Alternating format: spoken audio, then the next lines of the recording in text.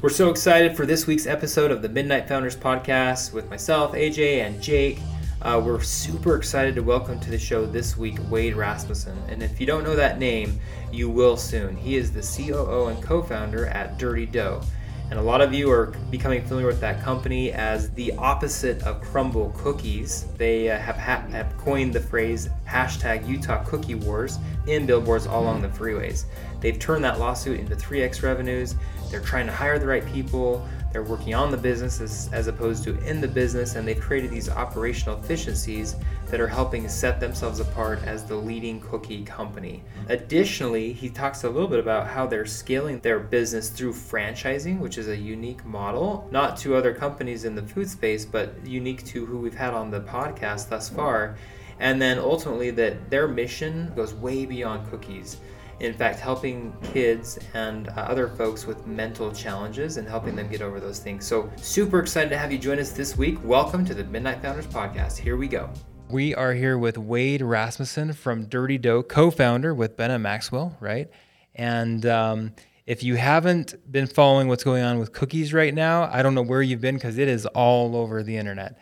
And LinkedIn and everywhere you can see on the freeway, on the billboard. I was going to say on I-15. Yeah, it's everywhere.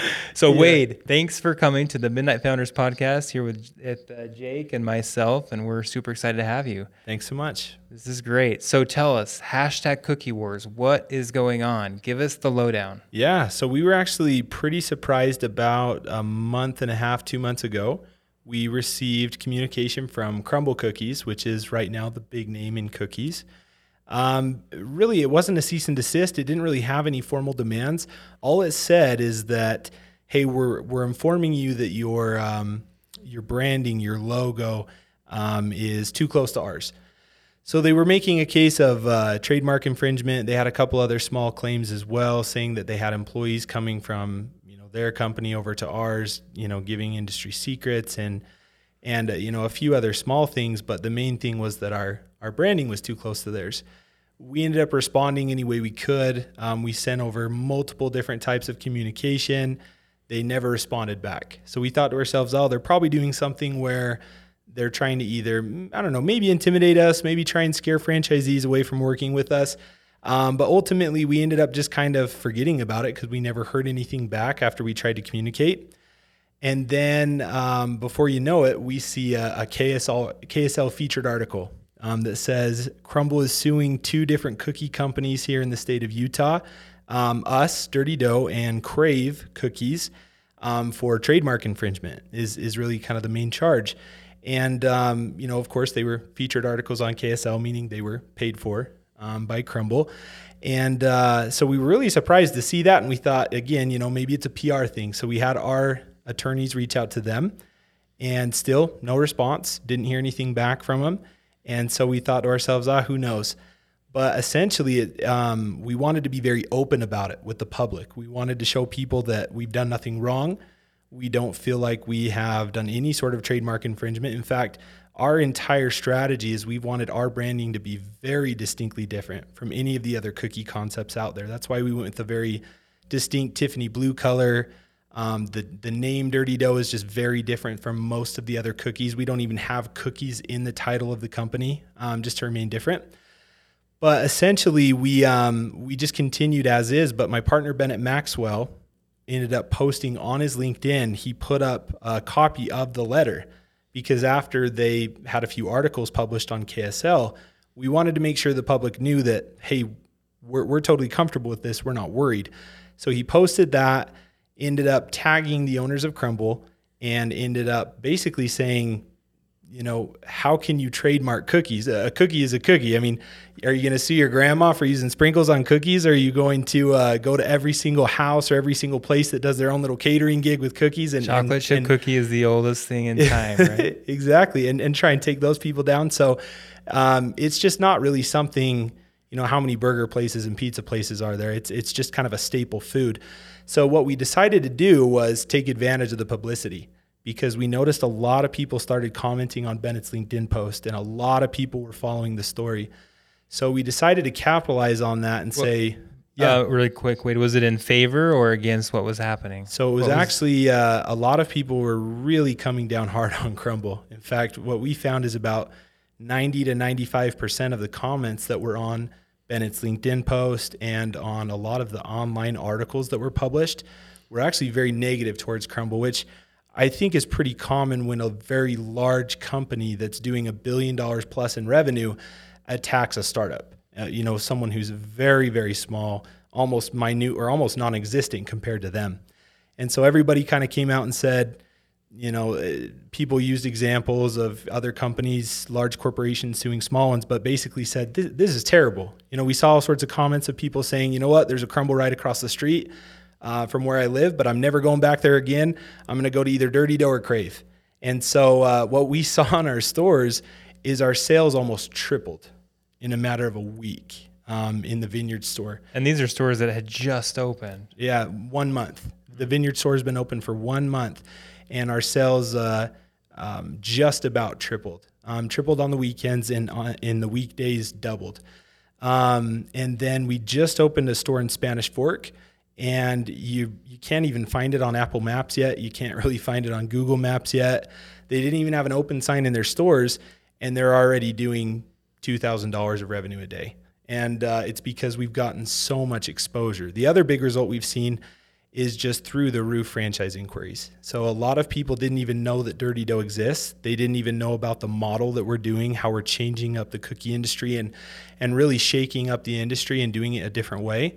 And so once people saw that, they went to our website, checked us out, and we have 1 full-time sales rep and 2 part-time sales reps, and they're booked out for the next 3 weeks, taking franchise inquiry calls. Incredible. Yeah, and so really it came down to we're not trying to be aggressive towards Crumbl. We're not trying to attack them. We're not trying to take them down.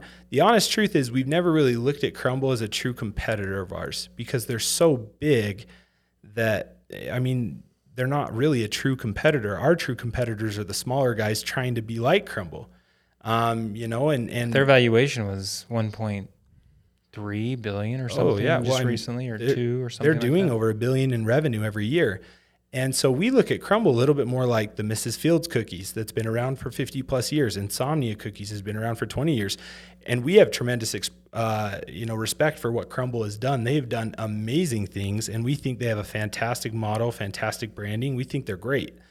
And so to be honest, we've never really looked at them as, hey, we got to go beat them or we got to go compete with them. We've really looked at people that are, more along our size as, hey, we got to go beat those guys. And we want to go, just make a splash of our own in the market. And so when we started opening the Vineyard store and we see all these Crumbl billboards going up all over I-15, we think to ourselves, that's odd. We've never seen billboards up and down I-15. And all of a sudden we open our first store and there they are. Maybe it's linked to us, maybe it's not. We kind of feel like it is. But with that being said, we felt like one of the best ways we could send a statement to the public that, hey, we're not afraid, is to do some billboards of our own. And so when the lawsuit came out and it went, pretty public, we met with the marketing team and said, hey, what can we do? What should we not do? We even counseled with our lawyer and said, hey, what should we and should not do? We wanted to make sure we weren't playing dirty. We want to make sure people know that we're not trying to be aggressive. It's all in good fun, just a good-natured competitive spirit. But we loved the hashtag Utah Cookie Wars because it's just so central here to Utah. It's one of the biggest markets for desserts and sweets and sugar. And so we wanted to make it really, really fun. And what we feel like has happened is, there's the old saying that if the level of the water rises, all the boats on the tide rise as well, big or small. Obviously, Crumbl's a really big boat. Ourselves, Crave, some of the others are really small. But it's brought a lot more attention to the cookie industry. So people are probably, I would assume, at some of the other stores, maybe not Crumbl, I don't know, but are buying a lot more cookies. And it's just brought a lot more attention to the industry. So we feel like it's been an awesome thing. And we've come up with these little clever sayings like, cookies so good you have to sue. And, another one is let your taste buds be the judge and different things like that. Just trying to play off the whole spin off of, what can you connect cookies to being sued. And so we're trying to make it all in good we fun. We don't crumble with the competition. Yeah, we don't crumble with the competition. Yeah. And so we're just trying to make it all in good fun and bring some attention to it. And the response has been crazy. Like I said, sales are up, franchise inquiries are up. And then even the nationwide attention has been astounding too. I've had so many people come to me and say, wow, I just saw the main news network in Denver picked you up. There's news stations in California that are picking you up. They're all over the place about these Utah cookie wars and how, this little small company is pushing back against $1 billion company. And so we feel like it's given us a lot of good recognition that we're scrappy and we're going to grow. So is Vineyard your first location? The first location in Utah. So there's one location down in Tempe, Arizona. That's the original location. And we didn't create that location. In fact, if you go to Tempe, Arizona, it still has the old branding, which the old colors were orange. Just the font and the logo, everything is different. That's what the original creator of Dirty Dough, his name's Tyler Peary, and he was a student down at ASU. He created Dirty Dough. He started it out of his college apartment and did delivery only, and was successful enough to get into a brick and mortar store, and found soon thereafter that wasn't the path he wanted to pursue. And that was when my partner, Bennett Maxwell, came in, purchased Dirty Dough from him, and wasn't really sure if he was going to franchise it or do corporate stores. And so we actually didn't even get licensed to franchise until this last November. But we've been spending the last year or so, getting the model ready and recruiting a corporate team, getting licensed to franchise. It's quite the process. But the store in Vineyard is the first true store that the current owners and the current management has opened and has operated. And how many franchises have been sold to date? So we've sold a little over 100 franchises, and then we have funding for 15 corporate stores. So right now in the pipeline, we have about 120 stores signed, funded, ready to go. And we have, like I said, just a huge pipeline. We have more people inquiring about franchising with us than there's ever been. So, Wade, how did you get into this? What is your background and where did you start this journey? And give us some of that story. So I went to Utah State University. Yes. Yes, go Aggies. Aggies all the way. Hey. You betcha. And so I went to Utah State, got my bachelor's degree in marketing. I was really deep into another Utah-centered industry, which is the door-to-door industry, summer sales, and was actually a territory partner in the company I was with, and was with them for about 6 years. And at that time, kind of had a decision to make whether I wanted to continue in that industry, find something else, or join the corporate world. And so I had a really good offer from Geneva Rock Concrete and to be a sales rep there.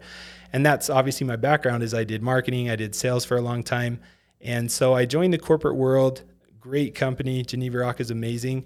I just quickly found out that the corporate life is not for me. And I got so used to eating what I kill, building my own thing, going out and making it happen and not having any limitations that I wanted to get back into that world. So I was kind of looking around at, what options are out there. And originally I looked at Dirty Dough and wasn't sure exactly how involved I wanted to be. I thought maybe I'll just do a couple franchises on the side. But I was connected to my now partner, Bennett, through Josh Steele, who is going to be running all of our production at our production facility. He connected me with him, and I thought, yeah, maybe I'll just do some franchises, and that'll be a little bit of a side hustle for me. But long story short, I ended up just knocking out the process of getting franchises going before they had even developed that Bennett came back to me and said, well, how would you feel about being a partner and buying in and being full-time? And I jumped at the opportunity. And so I ended up buying in as a partner. And so I'm a minority owner. Bennett's the majority owner. But definitely glad I did it when I did, because at this point, there wouldn't be the opportunity for me to buy in anymore. Well done. Yeah. Awesome. Yeah, that's incredible. So I think I know a little bit, but would love to know more about how you guys are differentiating. So.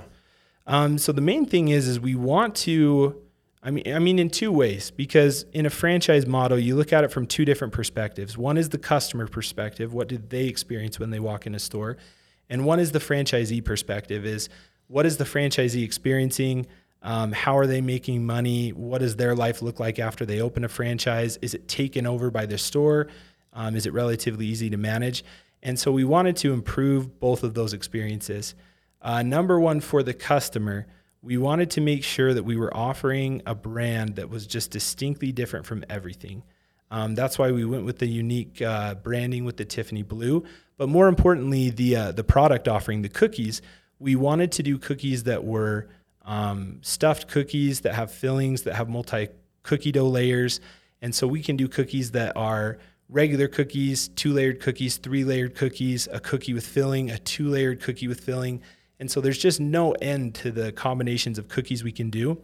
And other companies will do filled cookies sometimes, but they're incredibly difficult to do by hand, because to do it by hand, you have to roll the cookie dough out, put the filling in the middle, reseal the cookie dough. And if you have any cracks or thin spots, a lot of times that's going to break in the oven. It's going to spill out and you're going to have a lot of waste. So they can do the filled cookies. They just can't put as much filling, so they don't look nearly as good when you open them up. And you'll just have a lot more waste, so the profit margins go down.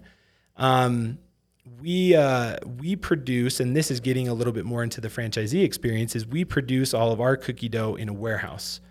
And so we have centralized commissary kitchens, is what we refer to them as, and we mass produce the cookie dough, because the most labor-intensive part of any of these cookie shops is mixing the dough, balling the dough by hand, putting it all together.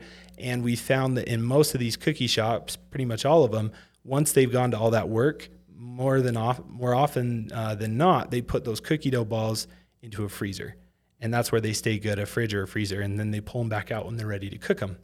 And so for our model, we figured, hey, if the cookie starts at the same spot anyway, if it comes out of a freezer and goes into an oven and is baked fresh for the customer, why not do all of the labor-intensive steps in a commissary kitchen and skip all those steps for the franchisees? So what we found is we've gotten mixers, that'll do a few 100 pounds of cookie dough at a time. We use balling machines, that we've ordered from overseas, and they'll ball out 60 cookie dough balls a minute. They're just really, really expensive machines. And they require quite a bit of maintenance and cleaning and everything. And so we've ordered several of those, and we're going to mass produce these cookie dough balls. And so that enables us to do all these crazy combinations where you break the cookies open and there's 2 and 3 layered and they're stuffed with filling and they have a full ounce compared to a quarter of an ounce. But the biggest thing is it eliminates quite a bit of the labor in the store. So for our franchisees, what we've seen, and this is what I've personally seen in the Vineyard store, is compared to most cookie models, we've been able to reduce the labor by about 60 to 70%. And as we continue to streamline and train the employees, it'll get to the point where we get it up to around 70 to 80%. And so we're just saving massive amounts of money on the labor in the store. And so it's increasing our profit margins by quite a bit. The other big thing is because corporate is now ordering all the raw goods for the cookies, like the flour and the sugar and the eggs, we're able to order directly from wholesale suppliers instead of third-party companies and eliminate the markups and get discounts based on volume.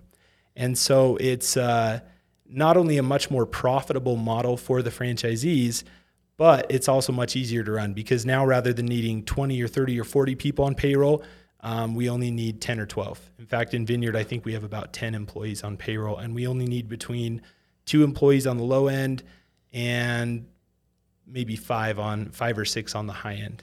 So it's product. There's some great uniqueness in the product, it sounds like. Yeah. With the triple layer and those sorts of things. And then there's some great operational efficiencies as well. Absolutely. At the end of the day, a cookie is a cookie. And if you're like me, by the way, they're delicious. Jacob, you had some. I haven't tried them yet. We gotta get you a box. Wait, you didn't bring cookies with us? I know. I don't know why I didn't bring them today. I know. Cookies. I'm trying not to eat them myself. I know how to get to Vineyard. They wouldn't have made the car trip over here. But the cookies are awesome. The cookies are absolutely phenomenal, and the reviews we've got are just mind-blowing. How many positive reviews we've had. I think we've had 200 Google reviews in the Vineyard store so far, and we have a 4.8 out of 5 stars, and really, really good feedback thus far. And we have awesome chefs and bakers that are producing the recipes, and they really are fantastic. What's your favorite cookie? Your favorite flavor? I like the cookie butter one. It's Biscoff, so it's just like a brown sugar cookie base with Biscoff in the middle and on top, and It's one of the more simple ones, but it is so good. I love it. Oh my goodness. We almost need to take a break and go get one of those right now. The raspberry toaster tart one's good too. And that's one of those very iconic. I love that one. I've been invited to a few, Good Things Utah, Studio 5, a few of those. And that's always the one they want me to break open in front of the camera and show all the raspberry filling coming out, because it really is stuffed full. Oh, yeah. And you see some of the other cookie concepts that a lot of their marketing will show quite a bit of filling. But when you buy it from their store and you break it open, there's really not much in there, because, again, it's tough to do it. But our cookies, definitely, you break them open and there's a decent amount of filling. Not too much, but, enough. You're controlling that customer experience too, though, by doing it kind of in-house. I would imagine that you're, with the explosive growth you've got, that managing that from a production side is going to be a really difficult kind of transition. So how many production facilities do you have nationwide, or so currently planned? we just have the one. And we have several different strategies as we expand. And, there definitely is, in our minds, a pretty significant barrier to entry, just because most of these cookie shops that start off pretty low cost. And they don't do this model because it costs millions of dollars to get up and going. And that's what we've seen is, as we've developed this warehouse, we originally signed on a warehouse space that was about 10,000 square feet. And we outgrew that quicker than we could have ever possibly imagined.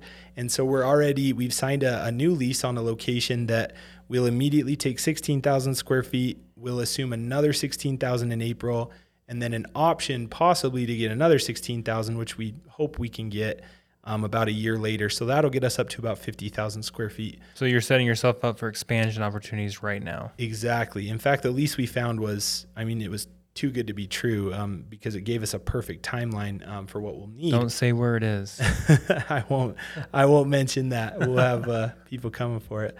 But basically, we that warehouse should get us to about 200 plus locations. But we saw that it was very, very key that we get experts in their field in both production and shipping. Because in our model, producing the dough and delivering it to the franchisees in a timely manner is really that's the beating heart of the whole operation. And so that's why we hired someone that is over production, that's been doing it for years, that's been doing it in the food space, has run production for companies that are doing closer to 100 million in gross sales. And so this has been really a cakewalk for him so far. And then for the shipping and logistics, we hired a guy, his name's Ivan Souza, and he built his own shipping and logistics company, ended up selling that, and he's been doing a lot of consulting for the last 6 or 7 years. And he's building out all of our shipping. But the best thing about him is he has a really great network.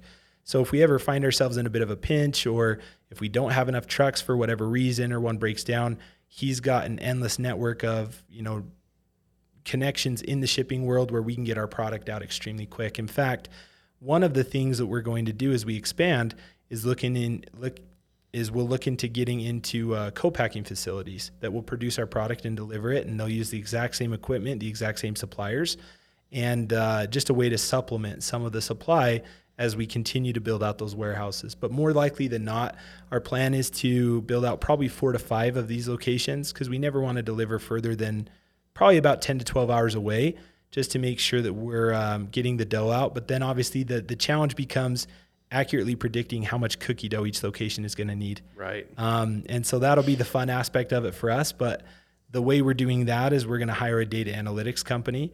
They'll take a look at our data and help us accurately predict it. But that'll be the challenge on the corporate side. We have a good contact for you that way, by the way. That would be awesome. Awesome. There's a company in the RevRoad portfolio called Analytics Odyssey, and they would be perfect for that. Awesome. Yeah. And that's the thing is, the more help we can get, the better. We obviously want as many eyes on it as we can. But the best thing about it is in our model, because we produce it, like you said, it has a built-in quality control system and waste management system. So the franchisees are never going to receive cookie dough that has not been tested, like taste tested for quality control. It's going to be the exact same shape, the exact same weight every single time. There's going to be virtually no waste from a mixing and balling standpoint, which is one of the biggest areas of waste in a traditional model.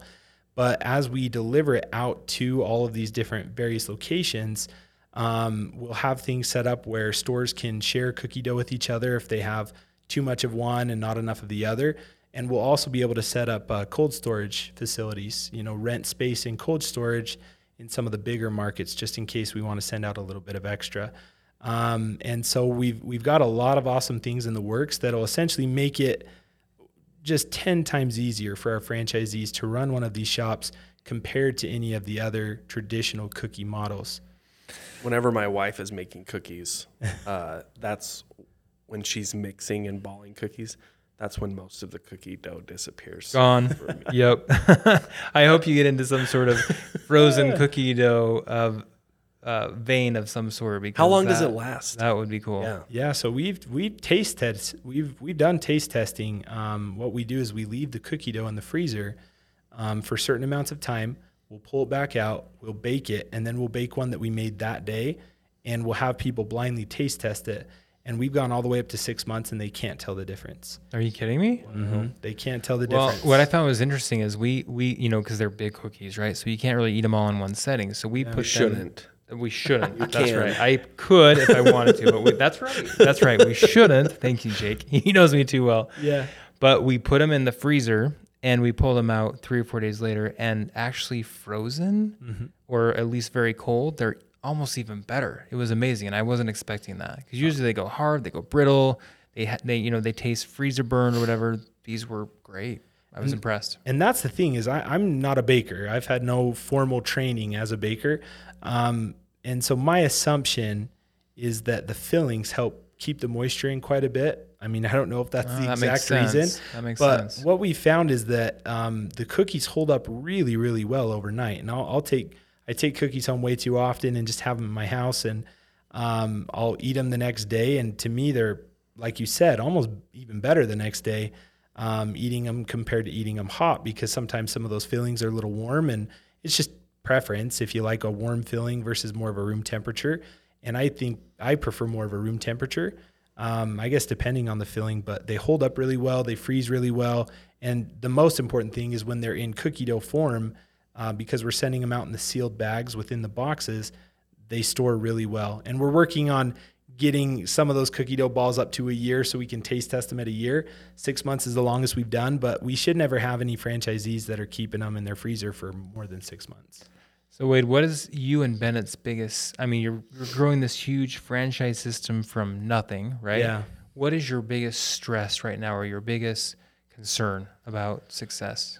I would say just really getting more stores open. That's the biggest thing right now, is getting more stores open, getting them moving, because obviously the stores that are opening now, which we've opened Vineyard and Spanish Fork, we're going to open Pleasant. I was going to say Pleasant Grove's really soon, right? Pleasant Grove should be next week. St. George could also be next week, and then Saratoga Springs will be in about 2 weeks. And then we'll probably have about a month gap or so before we open more. But we're just now starting construction on about 5 or 6 more. And, a few in Salt Lake, few in Utah County, few in Arizona. I would say that the most difficult thing now is just getting, enough people on the corporate team to get those build-outs done. Because we're trying to hire people on the corporate team that we want to be around for a long, long time. And we want to make sure they're the right fit. And, this first group of initial franchisees, part of them signing on is there was an expectation, or maybe kind of an unspoken expectation, that we would help them quite a bit, which we are. We're providing a lot of support. But we, obviously need to make sure there's a culture there of, in a traditional franchise, the franchisees do every single step. They pay a franchise fee and a royalty for the model, the brand, the recipes, and everything.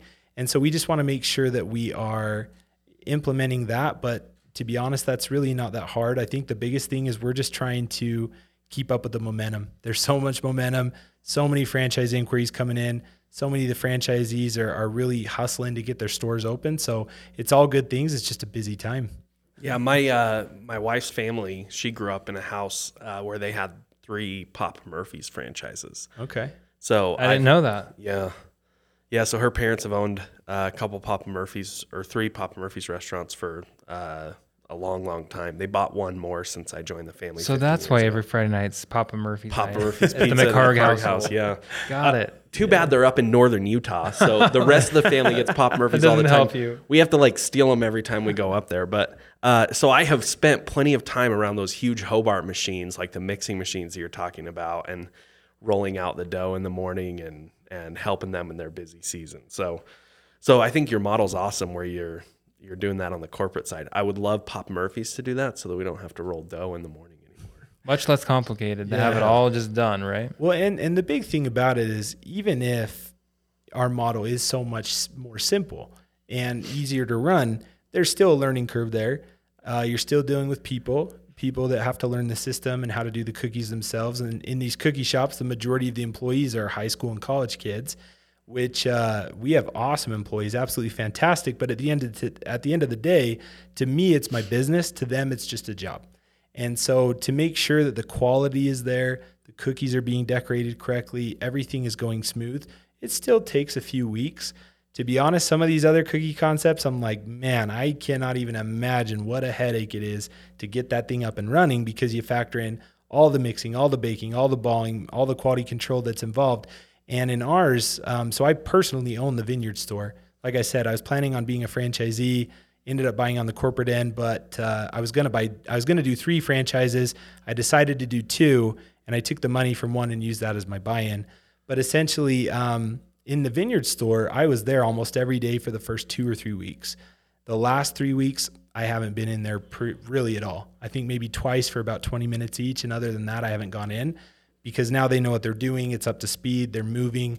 And so that was, at first initially, it was my first time opening a franchise. It was all of our first time at Dirty Dough really opening a store. But now that we have the process built out a little bit and we've hired the key people on the corporate team to implement that process, it's much, much smoother. We've seen on Spanish and will be a lot smoother on these others too. So you've talked about you're so busy, you guys are running, just trying to keep up and everything. This is the Midnight Founders podcast, right? So yeah. Wade, I guess my next question to you and, vicariously Bennett as well, who I'm sure is putting in equal amounts of time, is what makes you a Midnight Founder? What does that mean to you? And what are the similarities between what you're doing and that title right there? Well, when I found out what the name of the podcast was, I was like, oh my gosh, how appropriate. I've never gone to sleep before midnight since we opened, since I got involved with Dirty Dough. And it really is, you're just burning both ends of the candle. And especially in a startup, you're a little bit of everything. You're doing a little bit of marketing, a little bit of the sales, a little bit of the ops, and you're just involved in every aspect of the business. And it's a grind. And one of the biggest things that, I don't know, I guess I took away from some of the classes I had in college, my summer sales experience, all these experiences where you're really eating what you kill and you're 100% commission, is that if you want to earn more money, if you want to own your own business, then you got to put in your time and you got to grind. And I think a lot of people, when they open a business, don't realize how much of a grind that truly is. And so myself, my partner Bennett, a lot of the members of the corporate team were putting in 50, 60, sometimes 70-hour weeks. And a lot of times it doesn't stop because I'll finish all my corporate responsibilities and run into my store and vineyard and they're overloaded, so I'll help a little bit there. But there's just always something to be working on. And so that's the trick too, is you have to find a good balance between work and home life and everything else. Can't be too overloaded, but there's a lot of quotes out there that say that the most successful people are the people who don't have balance in their life, and the people who get so incredibly obsessed with being successful, making their business successful, that they really don't have that balance. And the Midnight Podcast, I can see that showing through that. My ultimate goal is I do feel like maybe there's a little bit of imbalance in my life and I'm putting a lot of time into this project, but it's going to pay off big time. And we'll get to the point where I have more freedom than I ever have or probably ever should have, but it'll be because of the amount of time I put in now. Yeah, I love it.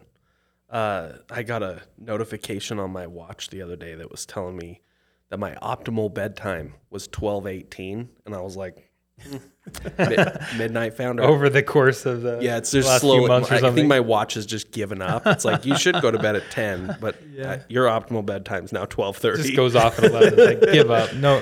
Whatever. Just do your thing. Just go to bed when you're going to go to bed, I guess. Yeah. Funny. I love what you're saying, though. I think finding that balance is key, but, balance doesn't necessarily mean that you have balance every single day. It's that it kind of equalizes over time. And some days are tough as an entrepreneur. Some days you're up all night trying to figure it out, and that's just the way it goes. Well, and that's, too, I was having a conversation with someone the other day that was talking a little bit about, they want to start their own business, but they want the consistency that the corporate life brings, and having a salary and having benefits. You don't typically get both. You gotta choose one or the other. You really can't get both. And, one of the people talking about balance that I'm now remembering is David Goggins, the Navy SEAL who he holds the world record for pull-ups. Love that guy. He's a super athlete now. I mean, he does all these insane triathlons and super marathons and all these different things. And he is just well known for talking about his mental toughness and his mindset. And he talks about how everyone says you need to have balance in your life. And he's like, those people never accomplish anything special. Those are the people that they stay in their lane, they do their thing, and they really just kind of go through life. And I personally, I'm a little bit like, that's a little bit harsh. He just says it flat out. Yeah, right? He just says it flat out. And I'm like, dude, you're a super athlete. You hold world records. Like, I don't know that I ever need to earned the right to say that. Yeah, exactly. He's been a Navy SEAL. He's done it all. And all the, taking everything to the extreme. I don't know that I'll ever need to do that to be fully happy. But when it comes to developing a nationwide brand, a nationwide chain, nationwide business, it's pretty intense sometimes, and it takes a lot of work. But honestly, I think it's a ton of fun. I think it's awesome. And what I found is putting in 60 or 70 hours a week into Dirty Dough compared to 40 hours a week into the corporate job I had before. I have a lot more energy at the end of the day doing 70 hours a week into Dirty Dough because it's something I'm passionate about. So it makes the work seem a lot more fun. Okay, Wade, so you've had a lot of great insights here, but my question to you would be, what advice would you give entrepreneurs just starting out, whether it's a franchise system or not? What have you learned that would be helpful for those listening to the podcast? I think number one, you have to approach it with a certain level of toughness, knowing that things are going to go wrong, knowing that you're not going to have it figured out right off the bat, I would say the main key attitude is you need to be resourceful. You need to be good at solving problems, finding answers to questions.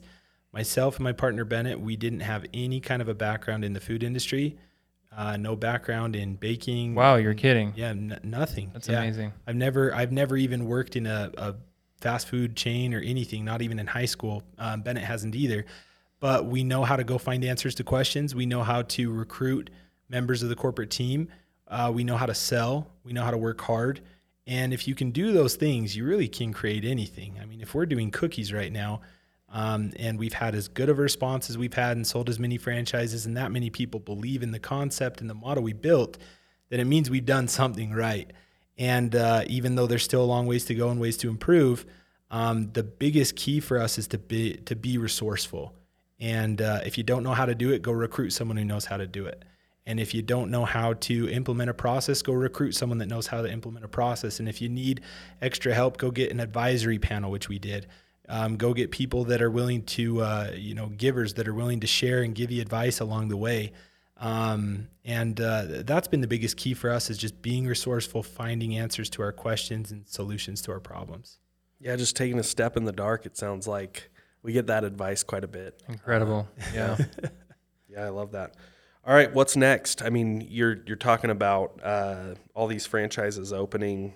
Is that really what your focus is right now? Yeah, I mean, one of our biggest focuses is getting into our new facility and then ramping up production there. How soon will that happen? That should happen. We should be there no later than this October. So quick. The timing was perfect. It really was incredible. So we'll get in there quick. We have a lot of big pieces of kitchen equipment coming for that warehouse to ramp up the equipment, buying more trucks and everything. But like I said, we'll have 6 stores open here within a couple of weeks.